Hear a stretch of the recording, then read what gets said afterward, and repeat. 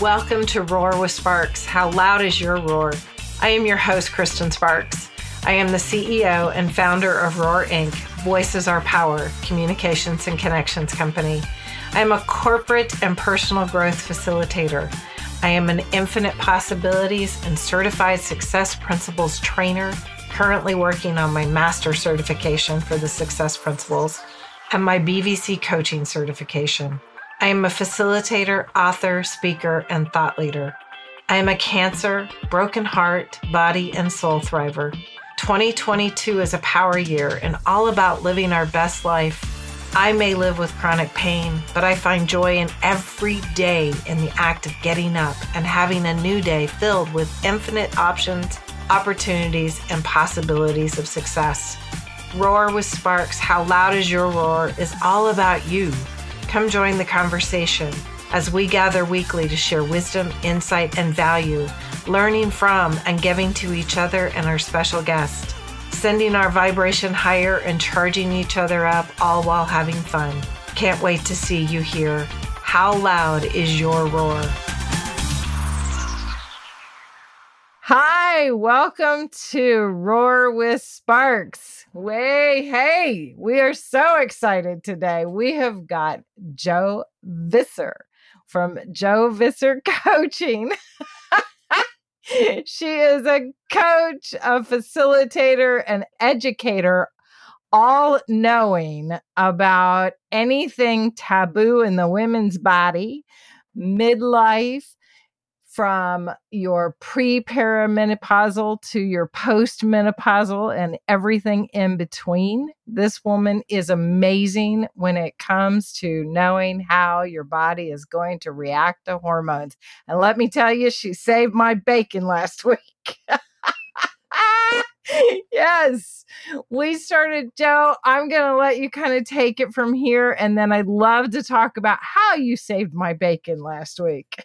Sure thing. So as I say, I know about how your body's going to react. Well, I don't necessarily know how your body's going to react, but certainly I do know about talking about this shit and this wonderful shit that's called perimenopause, menopause, and postmenopause. So for me, I love having women dialogue and talk about what's going on with them. So I like to demystify the taboos and some of the mystery and the myths. And I am becoming very, very interested in what happens hormonally. I'm delving deeper into what's the science, if you wish, behind what's going on in our bodies. I'm all about reclaiming our perimenopause and our postmenopause narrative and about having those awkward conversations, about empowering women to have those conversations, and about digging for more information.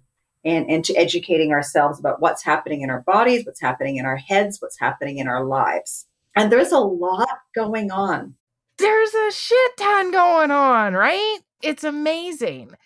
Getting older, you start to think that all of these things that you've heard about being old are true. And so therefore you start to embody them like, oh, it's just an old thing that I can't remember where my car keys are. Or, my brain is not functioning correctly, so it must just be because I'm getting older. And while some of that is true, some of it really has to do more with our hormones. Yeah, because the common understanding or myth, if you wish, is, menopause. And by the way, everything's called menopause. So first of all, we need to start with the definitions. So those years leading up to when our period stops for 12 months, when you've had that full 12 months. So those years leading up to that point in time is called perimenopause. And that's the time, which can be anywhere from 5 to 15 years, apparently, of, you start noticing changes in your periods, or your periods might be fine, but you're maybe noticing other changes in your body or in your sleep patterns. Sometimes it starts off very subtle and it gets a bit more loud, if you wish, for some women. Some women have a lot of perimenopause symptoms. And part of that can be the brain fog. It's certainly the insomnia, higher levels of anxiety, some depression. A lot has to do with what's happening in our lives. So all those kind of more turbulent years, it's the equivalent of puberty. It's just at the other end. right? So before we hit our reproductive years, there's that puberty kicks in. And then once we've hit our reproductive years and the hormonal changes start, and it's a subtle change, and then it becomes more drastic for other women, then we hit that perimenopause. Like it's a natural part of our biological aging. Just as puberty is a natural part of our biological aging maturity, so is perimenopause. Then when your periods stop for 12 months, so when you go a full year without a period, that day, that anniversary is called menopause. Every other day after that for the rest of your life is postmenopause. But we just lump everything under menopause. Right. So the period's the beginning, which is anywhere from whenever your body starts to make a change until you get to the first day of the 12 months that you don't have your period. And that period of time, that 12 months, is the menopause, or at the end of that 12 months? The one day is menopause. What? The one day, right? One day? One day. So my last period, here we go. Let's get really personal. My last period was November the 10th, 2020. Wow. Mine was November 11th, 2002. 2002. That's when they took my uterus. So right. So you hit that menopause day surgically on that day. Every day after that's postmenopause. So I hit my menopause on November the 10th, 2021, because I'd gone a full year. So that day, that anniversary of my last period is menopause. The years leading up to that, and as I said, for some women, it can be 5 years, 10 years, 15 years. You start to notice those changes. Some women enter the perimenopause, it can be in their late 30s. So some women start getting, say, the brain fog or whatever, or the forgetfulness, and especially if they're younger, and they might go to their doctor and kind of go, they start to worry about what the heck's going on. Right. Is it dementia? Is it some early dementia? Is it early Alzheimer's? Something horrendous like that, when it could be the hormonal changes which start affecting things. Which is what you and I were talking about on Friday. I was lumping it all into the chemo brain. And you're like, wait a minute, something else change? Are you doing something? Because that sounds like hormones. And I went, oh, well, I changed the amount of hormones I was taking. And the minute I went back, my brain has been so much better. Well, there you go. And it was actually when you were talking about it and you volunteered the information that you had cut back on your estrogen that you were taking. And it's when you said that, that's when I said, well, hey, it could be that. And so you went back on your regular dose and you feel better, like the brain fog. I mean, that's just this little tiny thing that you wouldn't think of that hormones can do to your body. I mean, hormones control so much absolutely of how we feel, yes, what we think, what we do, our heart health, our brain health, our bone health, our liver health. And people just think it's about, not enough estrogen, but there's so much more going on. Like in perimenopause, your estrogen levels may be fine. It's your progesterone levels that are hitting the skids. And that's why you tend to get more of the insomnia. And then when you hit the postmenopause, well, then your estrogen starts to really take a dip as well. And it is about what the pituitary gland is producing, the FSH, what's going on, which sends signals to the rest of the body, to the ovaries about estrogen production. Also, our adrenal glands start pumping out more cortisol. And when our adrenal glands start pumping out more cortisol, it affects our progesterone. So there's a lot going on. And certainly lifestyle has a lot to do with it, has a huge impact on how we view and live our perimenopause and our postmenopause. I'm doing a lot of following of Dr. Wendy Sweet in New Zealand, and she specializes in women's healthy aging. And as you know, she says this is a natural part of our biological aging.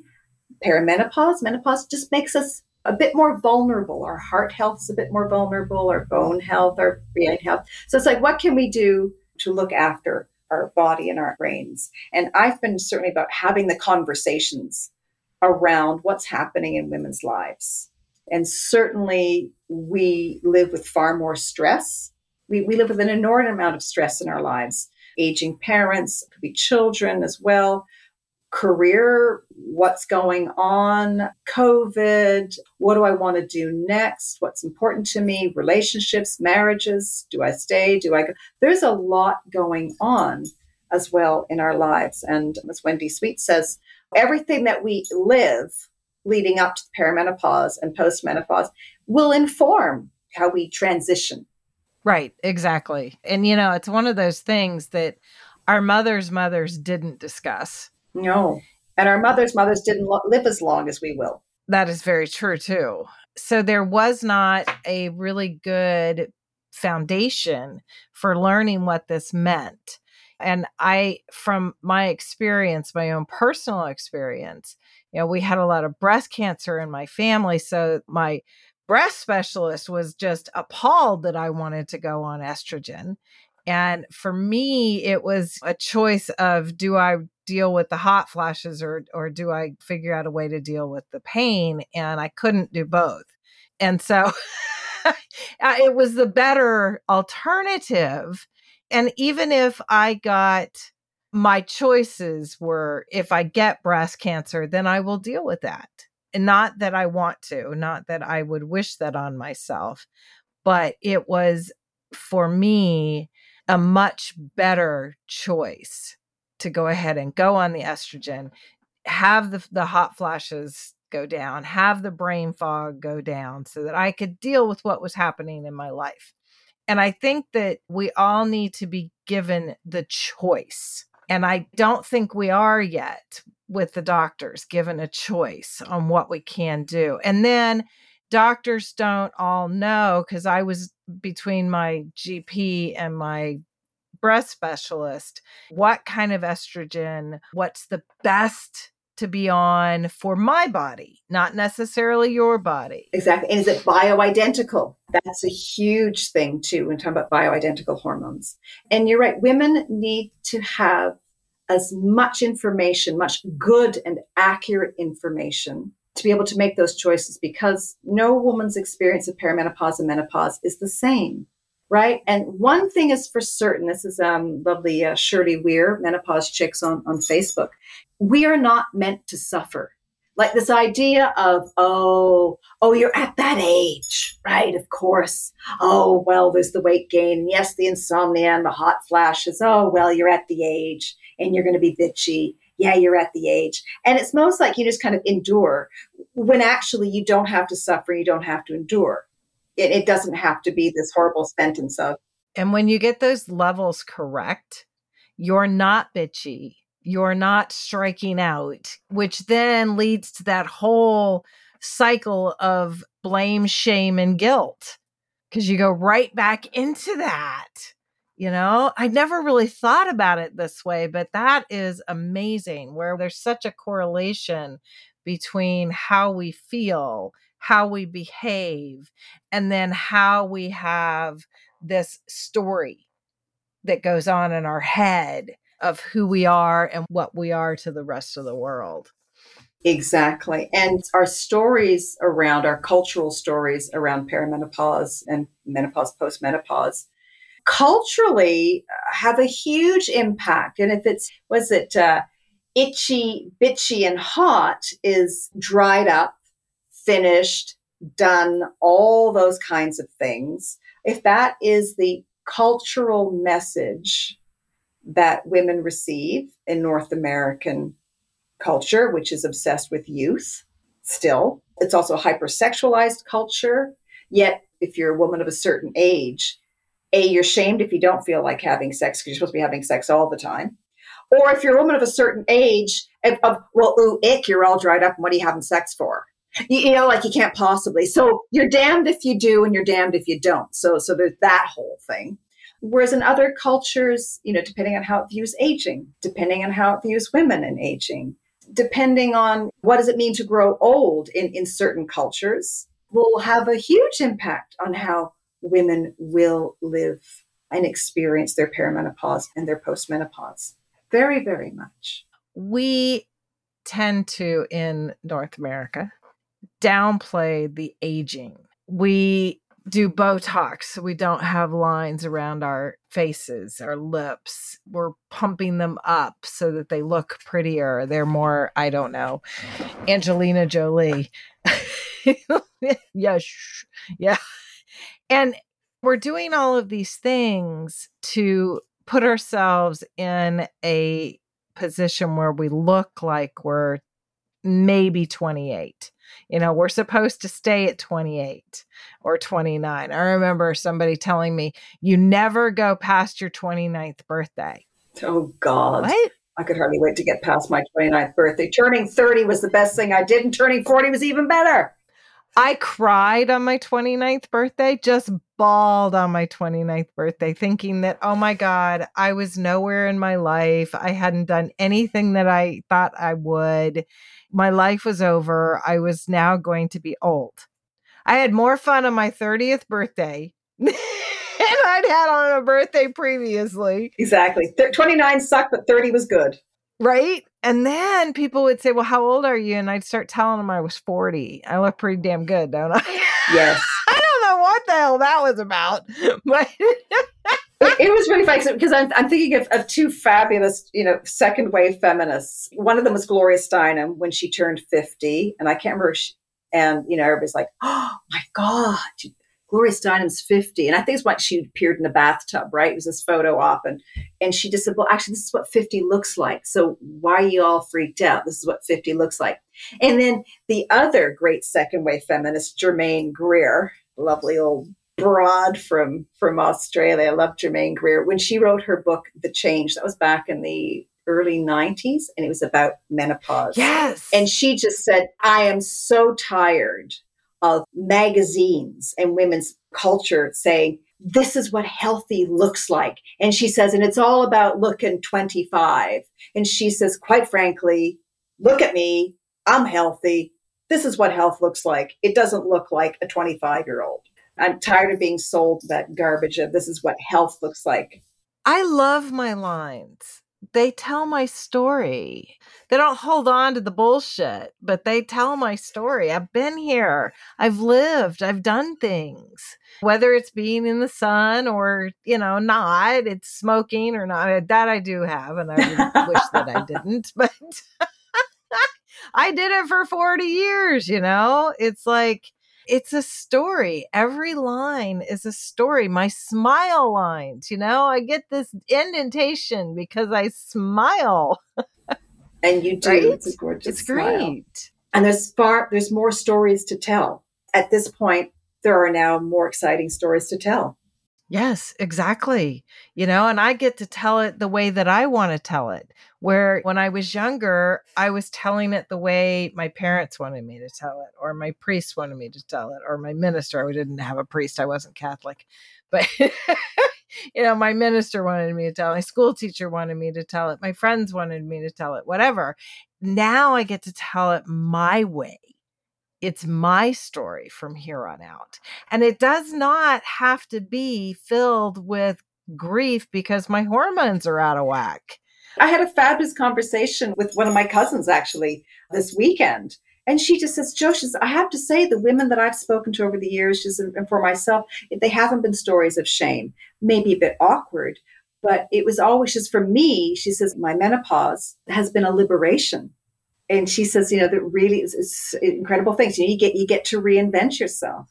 And that's what I want women to hold on to know they're not alone, to know they're not crazy, to know that they're not falling apart, and to know that there are choices, that there's information, and to be advocates for each other, to be advocates for ourselves. It's very, very hard to navigate those health professional waters, and that there's a lot of life left in us. And what do you want for yourself now? What's important? And it's about, putting yourself first, all those things, put yourself on top of your priority list, et cetera, et cetera. And it is about that. And what's new and juicy now? It might not be your pussy, but, it can be. But, like, what else do you want to talk about or be, or like, what else is juicy in your life? Right, exactly. Our lives don't have to be surrounded with this sex thing anymore. It can be more about what we are mindfully, what we are heartfully, what we are soulfully. And that is the story that we can take forward versus the sexual exploitation of our bodies. Yes. And there's, whatever end of the aging spectrum we're at, there's always so much shame around women's bodies and women's sexuality. There's always so much shame around that. So you throw in, perimenopause and postmenopause, and it just, so it's about changing that story. I completely understand what you're saying. And it's not my story to tell, but my side of the story was when I was young, I used drugs and sex to keep from feeling. That was my way of coping with the pain that I was feeling. I've had experience in that and thought, well, if my children were ever to do that, then I would be knowledgeable. I would understand. I would know what to do. That was not what my children chose. And so, it was yeah, right. It was the body. And I didn't have a clue what to do with that. So I had to go and get myself counseling so that I could help or not, but at least be there as, an assistant and as a support. And it started from that whole idea of what our bodies are and the shame of what our bodies are. And then growing forward to my age at this point, where my whole mission is to change that conversation of blame, shame, and guilt. So it doesn't matter where you are with that, whether it's because of something you did in the past, because of something someone else did in the past, someone that you may have supported or not, or someone that you have in your future. We have the ability to support each other through this if we are able to recognize that it's okay to go get help. We don't have to know it all. Yeah, we don't have to know it all. And to know you're not alone. That has been the biggest revelation, I think, for me, is the number of women who feel alone and isolated in their stories of this change, of this transition, because they didn't feel that there was access to a lot of information or a lot of support. There's not a lot of information or support coming out of your family doctor, you've got your 8 minutes with, or your OBGYN, because OBGYNs are trained in reproduction, by the way. They're not trained. It's about reproduction and not about the other end of the story. So there are not a lot of healthcare professionals who are really trained and attuned to what's happening hormonally in women's aging. I think it was Shirley Weir who said, or it could have been Wendy Sweet who said, until we put women's healthy aging at the center of women's healthcare, we aren't going to get too far. That's interesting. Yes, because we keep looking at disease models. Right. How do we help that as a group of women to change that within the healthcare system? What would be something that we could do? We start having the conversations with each other. We start to educate ourselves. As I said, there's a couple of really good resources that I'm looking at. If anybody's out there on Facebook, there's a lovely Facebook group called Menopause Chicks that was started by Shirley Weir. That comes out of her own story of perimenopause and nightmare, and she's about sharing knowledge. I want to share as much knowledge as possible. Talking to our doctors, which takes a lot of courage, because even though many of us who do feel quite knowledgeable and comfortable, when you get to the doctor's office and you've got your 8 minutes and you've got your list of questions, or I've been looking at, or you have some comments, and they're just kind of like rushing you through, kind of going, yeah, well, it's either all in your head, or, well, what do you expect? Or, well, no, I don't do that kind of testing because I really don't know how to read those results, or I'm not. So it is about really pushing the agenda of having more specialization about women's healthy aging. It is about, looking at lifestyle as well as hormone replacement. There was that study that was done, oh God, back in 2002 by the nurses and the women's, and I'm really sorry, I don't remember the name of the study. It was some of the Women's Health Study Institute that looked at hormone replacement therapy. Ideally, they wanted to get many thousands of women to participate. They didn't get enough participants. They needed a wider spread age of participants, but they were only getting women in their 50s and 60s.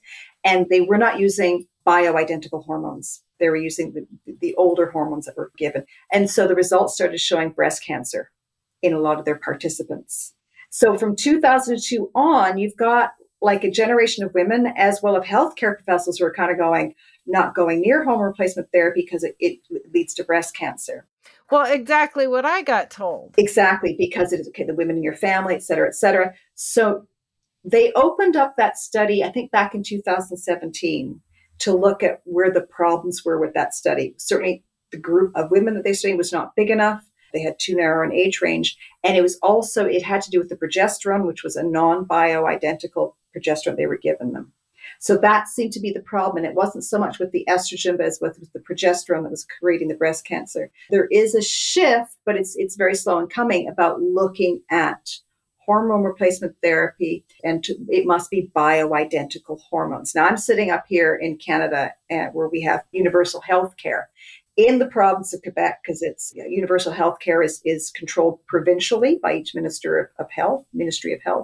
Quebec Medicare will not cover bioidentical hormones because they're too costly. They'll cover the other ones, but it's the bioidentical ones that you want. Now, I'm not on hormone replacement therapy. I was of that generation of I'm not going near that stuff. Now, because I've done more reading and more research about what that research was, and listening to more doctors, et cetera, who are knowledgeable about hormone replacement therapy and who specialize in hormonal research, I'm far more open to that. I'm no longer black and white about it. Right. What is bioidentical hormones? The bioidentical hormones, from what I understand, is bioidentical hormones actually mimic what our hormones do in our own bodies. Now, all hormone replacement is chemical. You know what I mean? Like when you talk about pharmaceuticals, they're all created in a lab, right? But the bioidentical hormones of estrogen and progesterone mimic the estrogen and progesterone in our bodies. Okay. And is it specialized? It's very specialized to mimic what actually happens in our own bodies. Okay. So your hormones and my hormones will be different. Sure, they will. Yes. Which is why it's not one size fits all. I'm actually quite curious to see what are my hormone levels are like. But you need to find somebody, and it could be a doctor of naturopathy who specializes in that and says, here, get your blood work done. And this is what I'm looking for. This, and this. Not just what's your estrogen, your progesterone, right? There's more to look at. Then if they have an understanding of how to read those results, they can then say, okay, this is what your levels of progesterone are doing. This is what your estrogen is doing. This is what your FSH is doing. This is what your cortisol levels are doing. So from there, if you were to use, because you can also say, well, what am I doing with my lifestyle? What are things that I can change in my diet or what I'm doing? And then maybe look at, so then those doctors can then prescribe the right dosage of progesterone and how you take it, or of estrogen. So not only the dosage, but how you're taking it. Am I taking it orally? Is it on my skin? Is it vaginally? So there are different ways that you can take it. But again, it's not a one size fits all. That's why we really, really need to have healthcare professionals who really specialize in women's aging. Fatigue may not be a hormonal, well, it might not be an estrogen or a progesterone issue. It might be a thyroid issue. It might be what are your levels of ferritin? Like what's the iron in your body? What are your ferritin levels? So there's so much to check. As I said, it's not just the one size fits all. Oh, you don't have enough estrogen. Right. My wife went through gastric bypass and her surgeon had all these different tests run that I think were a lot of what you're talking about. even though it had what normally would be on a blood work, they were always bitching, God, this doctor always wants so much. And I don't know what she's looking at. And I can't even read these results. So I'd be curious to know what she was looking at. And I know a lot of it had to do with the iron and the progesterone and the cortisol in her body because of her reaction to some of, like the glue and the soap. And so they really wanted to see what was happening and why she was so exhausted after surgery and all of these things. Her iron levels dropped right out from underneath her. And yeah, that is really interesting. So now you've got to really look at who you talk to about what and who knows how to read it. Interesting. Yeah. And you really want good, accurate information. You really need to know your sources because, going out to Dr. Google can be overwhelming and a lot of inaccurate information as well. So you need to know your sources, which is why, I'm looking at Shirley Weir's Menopause Chicks because she has a lot of healthcare professionals from different modalities, by the way, not just doctors or OBGYNs. So she's there. She's a lovely book called Mokita. That's a really lovely book. She's a bit controversial because of what she had to say about vaccination, but Dr. Christiane Northrup's The Wisdom of Menopause is an excellent resource as well. And then, in Quebec, there's also some resources in French that I'm also investigating too, because the conversation is starting to happen here. But it is about having conversations and not accepting that you have to suffer through things, that you deserve to feel great. It's amazing the stories I've been hearing lately about how women's health gets ignored. There was a story about a young woman who had endometriosis from a very early age. She was presenting with horrible abdominal pain from maybe the age of 11 or 12. It wasn't until she was in her 20s when she was begging doctors to actually give her a hysterectomy. Do you know that no doctor believed her? They kept doing pregnancy tests. I'm thinking, wouldn't any doctor say if a young woman is presenting, doesn't matter how young she is, with chronic abdominal pain, would you not just say, well, maybe you should just have an ultrasound to take a look at that? Because an ultrasound would have picked up endometriosis, but she was years and years and years, and nobody believed her. I had endometriosis. I had fibroids in my uterus. I had horrible, horrible pain. Went through a lot of the same things that she went through. Went through miscarriages and, I've got 3 beautiful babies. Thank goodness they're not babies anymore. They have babies of their own who aren't babies anymore, but doctors don't look at that. They look at a lot of other things. And then nobody talks about what happens when you have babies and all of your female organs start moving.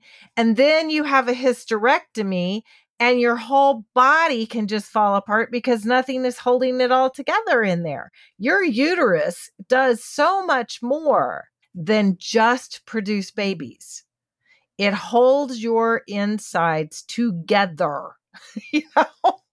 For me, after having had the hysterectomy and the bladder sling, then I had prolapse and rectocele. And prolapse is where everything literally starts to fall out of the vagina. The whole vagina starts to just fall apart. And rectocele is where the muscles within the vagina, where the rectum comes through underneath the vaginal wall, starts to break apart. And so you literally have poop coming up into your vagina, not inside of it, but through the muscle and you can feel it when you put your hand inside of yourself. You can feel it. And I would have to push the poop out. And then it's just, nobody wants to talk about these things that happen to the female body. Yeah, that happens. And actually incontinence, young women who've given birth, that's been such a taboo because first of all, we always have a little leaky bladder when we giggle when we're old women, Well, actually, we're not supposed to have that either, by the way. No. Incontinence is not a de facto result of aging. Right. So again, that's about our pelvic floor health. Or babies. But a lot of women, because that never gets talked about. So, that after you've given birth, there's some healing that has to happen. So getting a good pelvic floor physiotherapist who specializes it, and there are more and I more. had no idea that there was even such a thing until after my accident. And had I known when I had babies that there was, although I, doubt that there were 30 years ago, but had I known even after the hysterectomy that there were such a thing, I would have gone and done that, because it would have built up the muscles of the vagina. And then all of these other things might not have occurred. That's right. Please, if you have babies, look in your area for a pelvic floor specialist. It is an amazing, it's a little uncomfortable. You've got somebody with their fingers up inside of your vagina, but it is so good for your pelvic floor health and for your health of everything else, for your bladder, for your rectum, all of those inside stuff, so you go through a little bit of uncomfortability for 5 or 10 minutes until you get used to this. But then it's this amazing journey with an amazing person who was willing to go and specialize in this incredibly helpful therapy. Yeah, they're a blessing. Yeah. The one that I had in Columbus, Ohio was amazing. She's now in Cleveland. Her name is Amanda Novzinger. She's phenomenal. And then down here I have not met her yet, but her website's incredible. Her name is Angelique Yoder. She's a Yoder, and she's like, nothing is taboo. Come on in. We'll talk about the vagina, the rectum, the whatever. And I'm like, I love her already. Yeah. I mean, it's just find one and go explore what they have the potential of doing for you, because it's incredible. I mean, the only way we can make things change is by starting to have those conversations and by saying stuff out loud. By saying stuff out loud is really, really important. And having those open conversations with your girlfriends, so like the sisterhood. So you can actually start having those conversations and starting to make change. But a million years ago, I wanted to be a midwife. And I studied nursing to become a midwife, but then I didn't continue in nursing just because midwifery wasn't legalized in the province of Quebec at the time.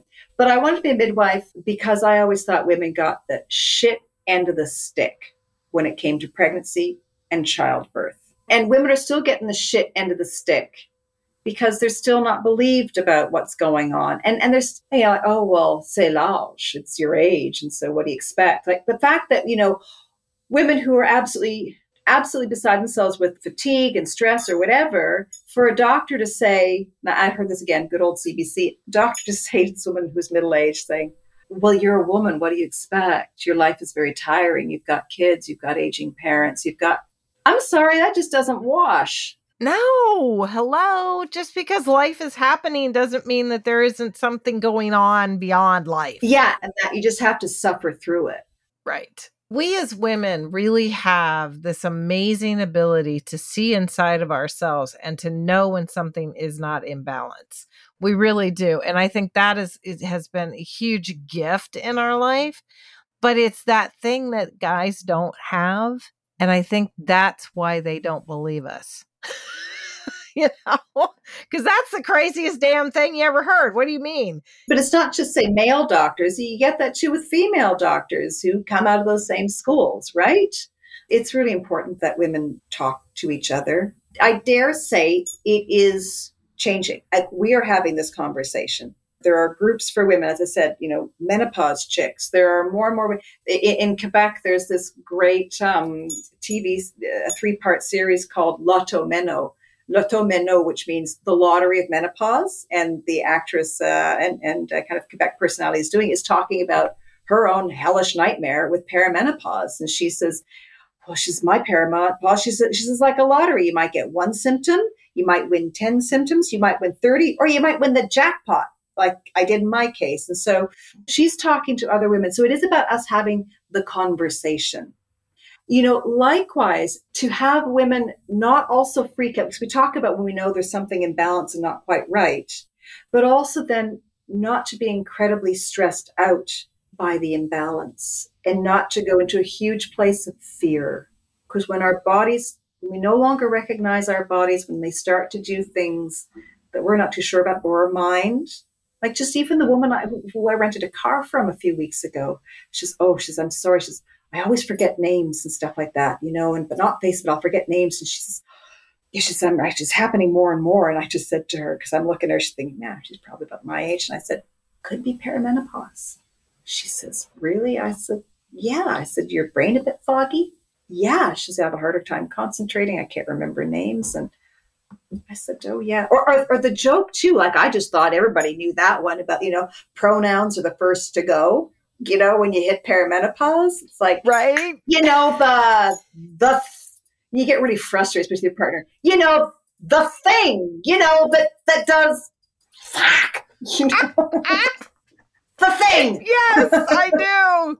The thing. Come on. It's got this many letters in it. I feel like I'm playing charades all the time. Oh my God, it's charades. But it's like no need to panic. That's just perimenopause. Yeah, because you do start to panic. I mean, for me, this started happening years ago. And so I got a DNA test done and I got the Alzheimer's test done because I was afraid that that's where I was headed. And I found I don't have the gene. Now, it doesn't mean that I won't get it, but I'm less likely to get it. And that took this pressure off. That was amazing. So the more knowledge that we have about things, the less stress we have to do about them. So having the conversation that everybody plays charades, it makes you feel so much better. Oh, good. I'm not the only one. But now let's do something. I'm not the only one. Oh, my God. Yes. Oh, God. Thank God. You too. I'm not the only one. No, you're not the only one. And it's okay. And there are things that we can look at and there are choices we can make and there's information we can get and there's conversations we can be having. And, your story reminds me in this series, L'Automeno, one of the young women that Véronique Cloutier interviews went into her perimenopause very early on, probably in her mid to late 30s, and she could not function. She was becoming extremely forgetful, the brain fog, depression, anxiety, but she could not function her brain.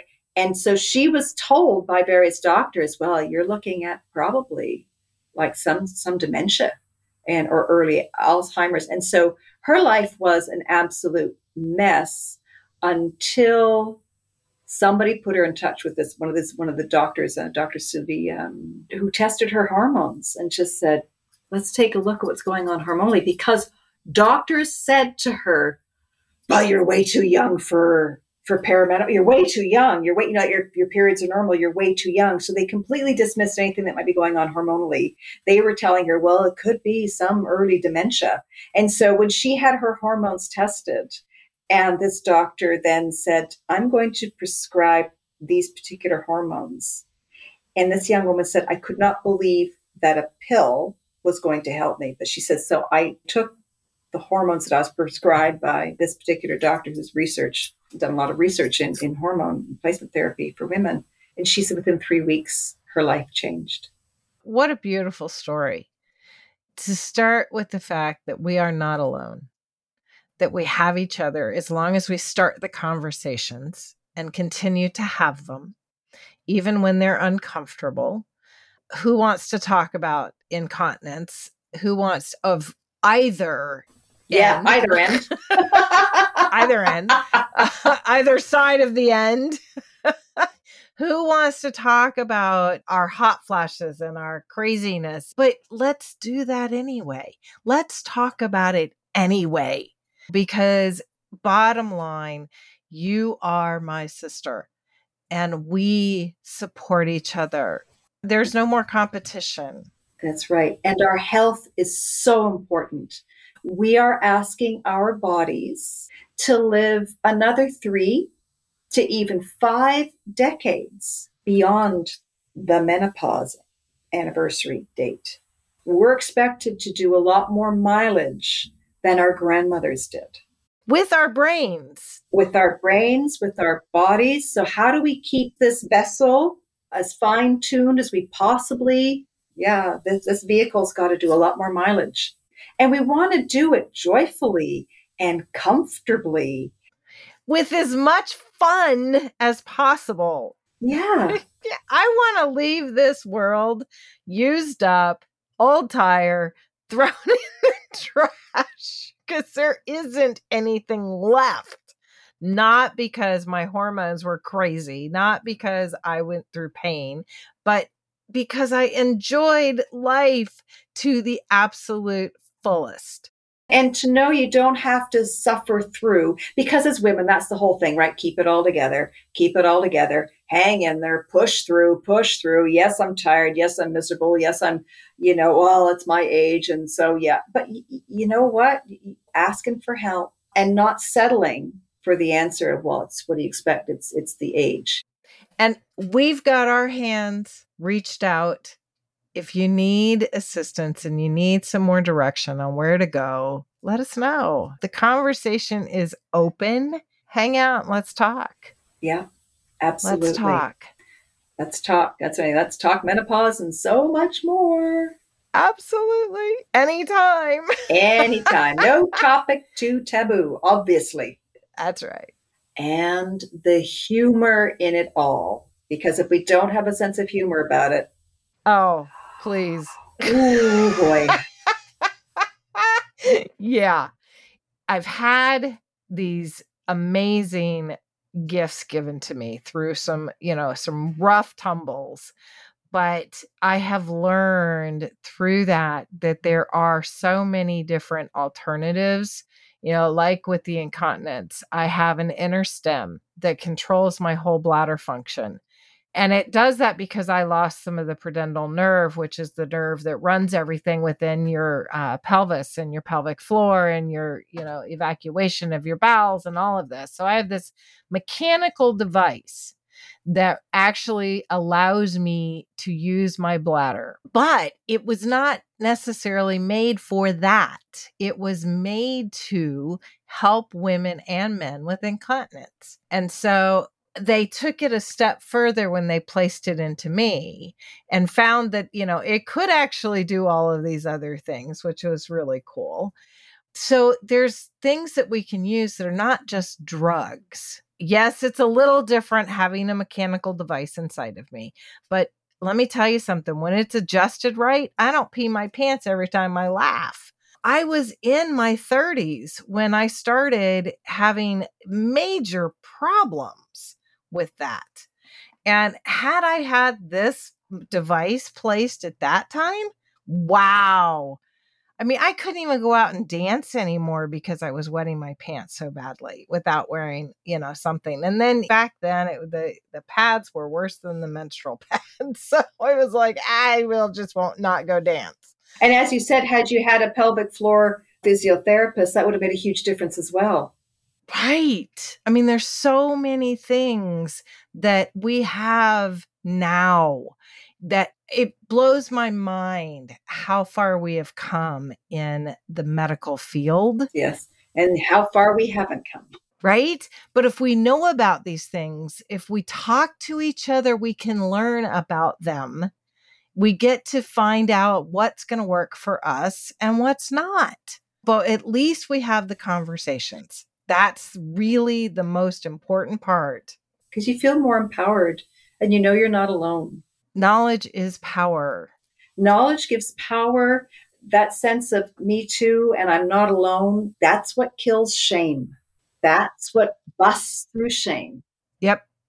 It busts through shame. You don't have to feel guilty about it. You don't have to blame anybody for it. We just stand up and say, okay, I can do this for myself because number one, I love me.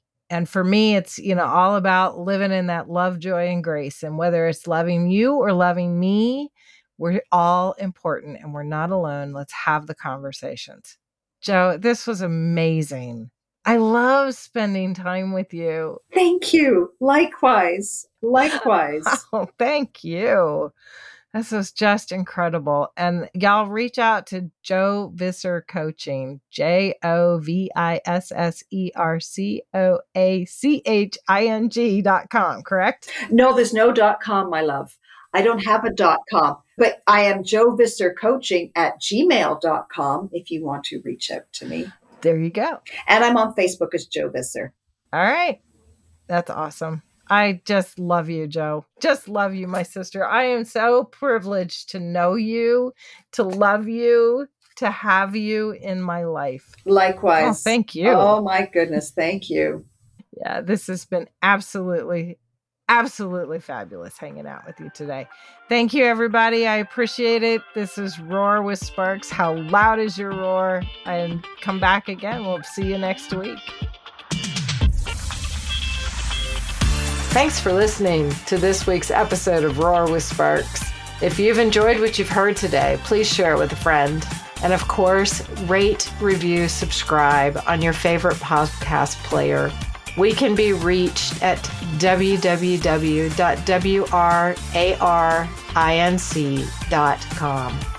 Thank you again, and we can't wait to see you here next week. How loud is your roar?